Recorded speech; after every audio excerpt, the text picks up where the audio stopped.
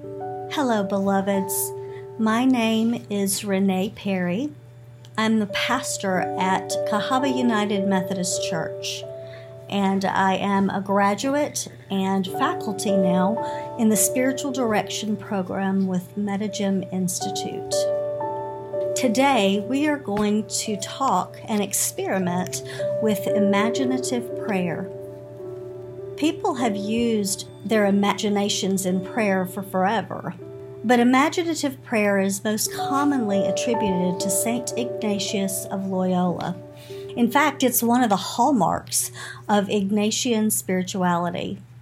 From his youth, Inigo, a Spanish nobleman, was a dreamer.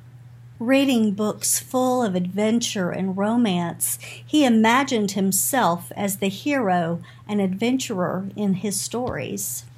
Those childhood dreams led him to a life as a soldier, but in a fateful battle, the course of his life changed. Although his unit was surrounded, Inigo persuaded his fellow soldiers to fight on. A French cannonball shattered his leg in the midst of the battle. During his long recovery at the Loyola family castle, Inigo spent his time reading and dreaming to stave off the boredom. His dreams were primarily one of two ideas: imagining the glory he might one day claim on the battlefield, and imagining the great deeds he might one day do in service to Christ. Now, fortunately for us, Inigo was self-aware enough to notice that his dreams of personal glory led to feelings of emptiness and restlessness, while his dreams of service for Christ led to contentment and peace. This understanding eventually formed the basis of Ignatian discernment and the process of examen. These truths became the basis of his spirituality, the belief that all created things, including our imagination and emotion, can lead to holiness. Years later, Inigo and 6 companions formed a new religious order called the Society of Jesus. It's commonly known now as the Jesuits. It's not surprising that imaginative prayer is a key element of the spirituality that Inigo, or Saint Ignatius as we know him today, developed. There are 2 ways of imagining that Ignatius taught in his spiritual exercises. The first way is to meditate on the mystery of the Incarnation. He asks us to imagine that God is looking down on our troubled world. We imagine God's concern for this world. We see God intervening by sending Jesus into the chaos of life. This type of imagining helps us to see things from God's perspective and take on God's qualities of love, compassion, and understanding. The second method of imagining, he taught, is to place ourselves fully within a story from the Gospels.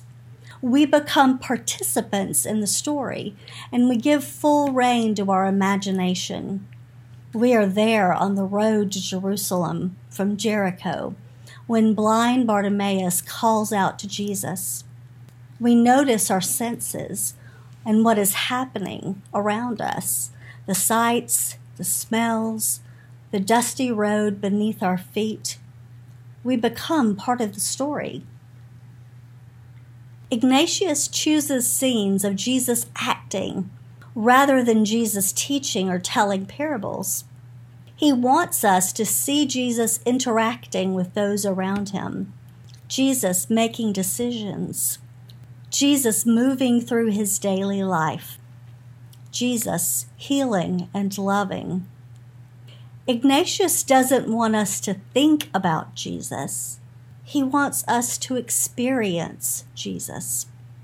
He wants Jesus to fill our senses. He wants us to meet him face to face. So let's practice together today. Let's put ourselves right in the middle of a story from the Gospels and see where it leads us. We are going to immerse ourselves in the story I mentioned earlier, the story of blind Bartimaeus. So close your eyes with me and let's experience Jesus meeting Bartimaeus. Today we find Jesus, his disciples, and a crowd of followers traveling the road between Jericho and Jerusalem on their yearly pilgrimage to the temple. Those who were unable to make the journey to Jerusalem were in the habit of lining the streets of towns and villages to share their well wishes with the Passover pilgrims who passed through.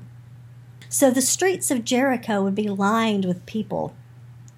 Where are you in the story? Are you walking with Jesus? Standing on the roadside? Watching from behind? So on this crowded road, notice your senses. Do you feel the hot Mediterranean sun beating down? Do you smell the dust kicked up by the passers-by and the sweaty bodies pressed in together? What sounds do you hear? Voices? Muffled steps? Birds above? What do you feel in your own body? Your clothing against your skin, the sweat rolling down the back of your neck, perhaps a mumble of hunger. Notice your senses.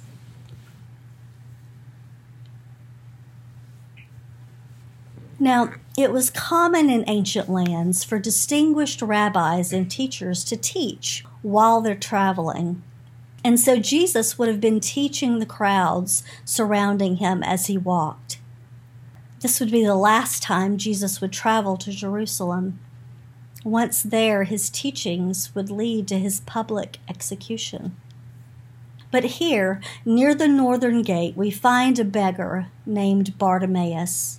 Son of Timaeus is what that means. And he was blind. We don't know how long Bartimaeus had been begging beside the dusty road outside of Jericho, but today he sat begging with his coat spread out before him to catch any coins that someone might throw his way. I'm sure he heard the tramping of feet and the excited whispers about the rabbi who was traveling through this day. Amid the noise and the chaos of the crowds, Bartimaeus heard that it was Jesus. He had heard about this rabbi. Perhaps he had heard stories from people passing through, stories of this rabbi who was unlike any other, one who came close to the broken and the sinner, one who cared for the poor and the needy. He might have even heard rumors that Jesus had healed another blind man on the other side of Jericho. But blind Bartimaeus heard, and something stirred in him, a wild abandon that he couldn't suppress. This was not a vague wish. This was a desperate desire for the person who could meet his need. Perhaps Jesus could do the impossible. The thing that he had dreamed of but never imagined could become reality. And so, with no thought of what anyone would think, Bartimaeus began to shout, "Jesus, Son of David, show me mercy!" And the crowd was embarrassed and annoyed, and perhaps even embarrassed for this dirty beggar hanging around the side of the road. This beggar who seemed less than human and who had no right to demand attention, especially from a rabbi as important as Jesus. So they shushed him and reminded him of his place. One translation says they sternly ordered him to be quiet. But this was maybe his only chance to escape his darkness, and the crowd's shushes only made Bartimaeus yell louder, "Jesus, Son of David, show me mercy!"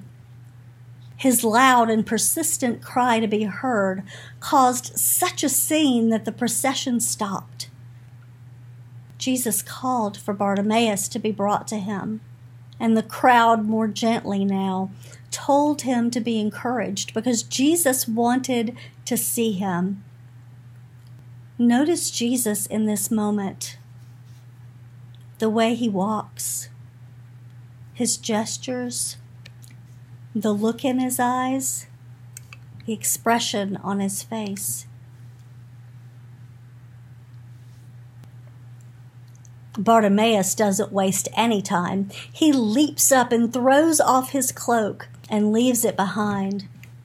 And then Jesus does a curious thing. He asks Bartimaeus, "What do you want me to do for you?" I wonder if some of the people nearby think to themselves, what a silly question. Of course he wants, what? To not have to beg? To be reunited with a family who could take care of him? What would you ask for in this moment? Look into the dark, compassionate eyes of Jesus, the one who sees you as you are, and tell him what your soul longs for.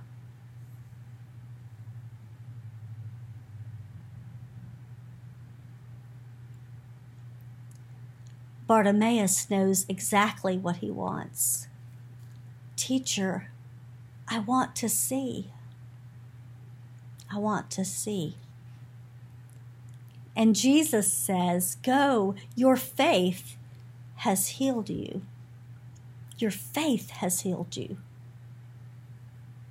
At once, Bartimaeus was able to see, and he began to follow Jesus on the way. He joins the crowd walking with him and listening to him, and he follows Jesus into the city. He may have been a beggar by the roadside, but he is a man of faith and gratitude and loyalty, a man who named his deepest desire before Jesus and received healing. When was the last time you felt your own longing? Your longing for love, your longing for God, your longing to be authentically who you were created to be. So often we're told by society, by our own inner critic, by religion, that our desires are bad or selfish, that they're a Pandora's box full of evils that will explode if we open it. But Jesus routinely asked people what they wanted. If Jesus asked the question, then what we want, what we truly long for, must matter. I believe Jesus asked the question, "What do you want me to do for you?" to help Bartimaeus and other people get in touch with their desire and name it in his presence. That day on the road to Jerusalem, Bartimaeus cried out for Jesus from the depths of his need and hunger for healing. And Jesus heard that soul cry over all the chaos and noise, and he called Bartimaeus in close. As they stood face to face, Jesus asked him to name his desire.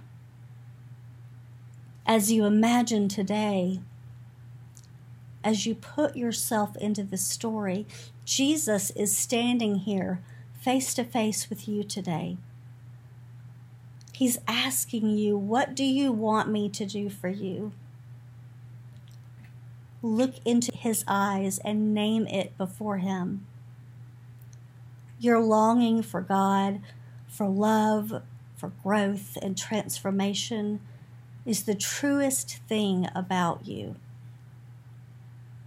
As you use this imaginative prayer in your own life, I encourage you to put yourself into the stories in the Gospels.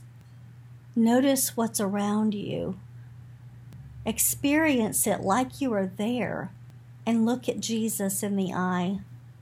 Be led by Him, be spoken to by Him, and allow Him to speak to your deepest needs. Thank you for being with me today. Let's pray. Oh God, thank you for our imaginations, for our emotions, for our senses. Thank you that you want to know what we long for.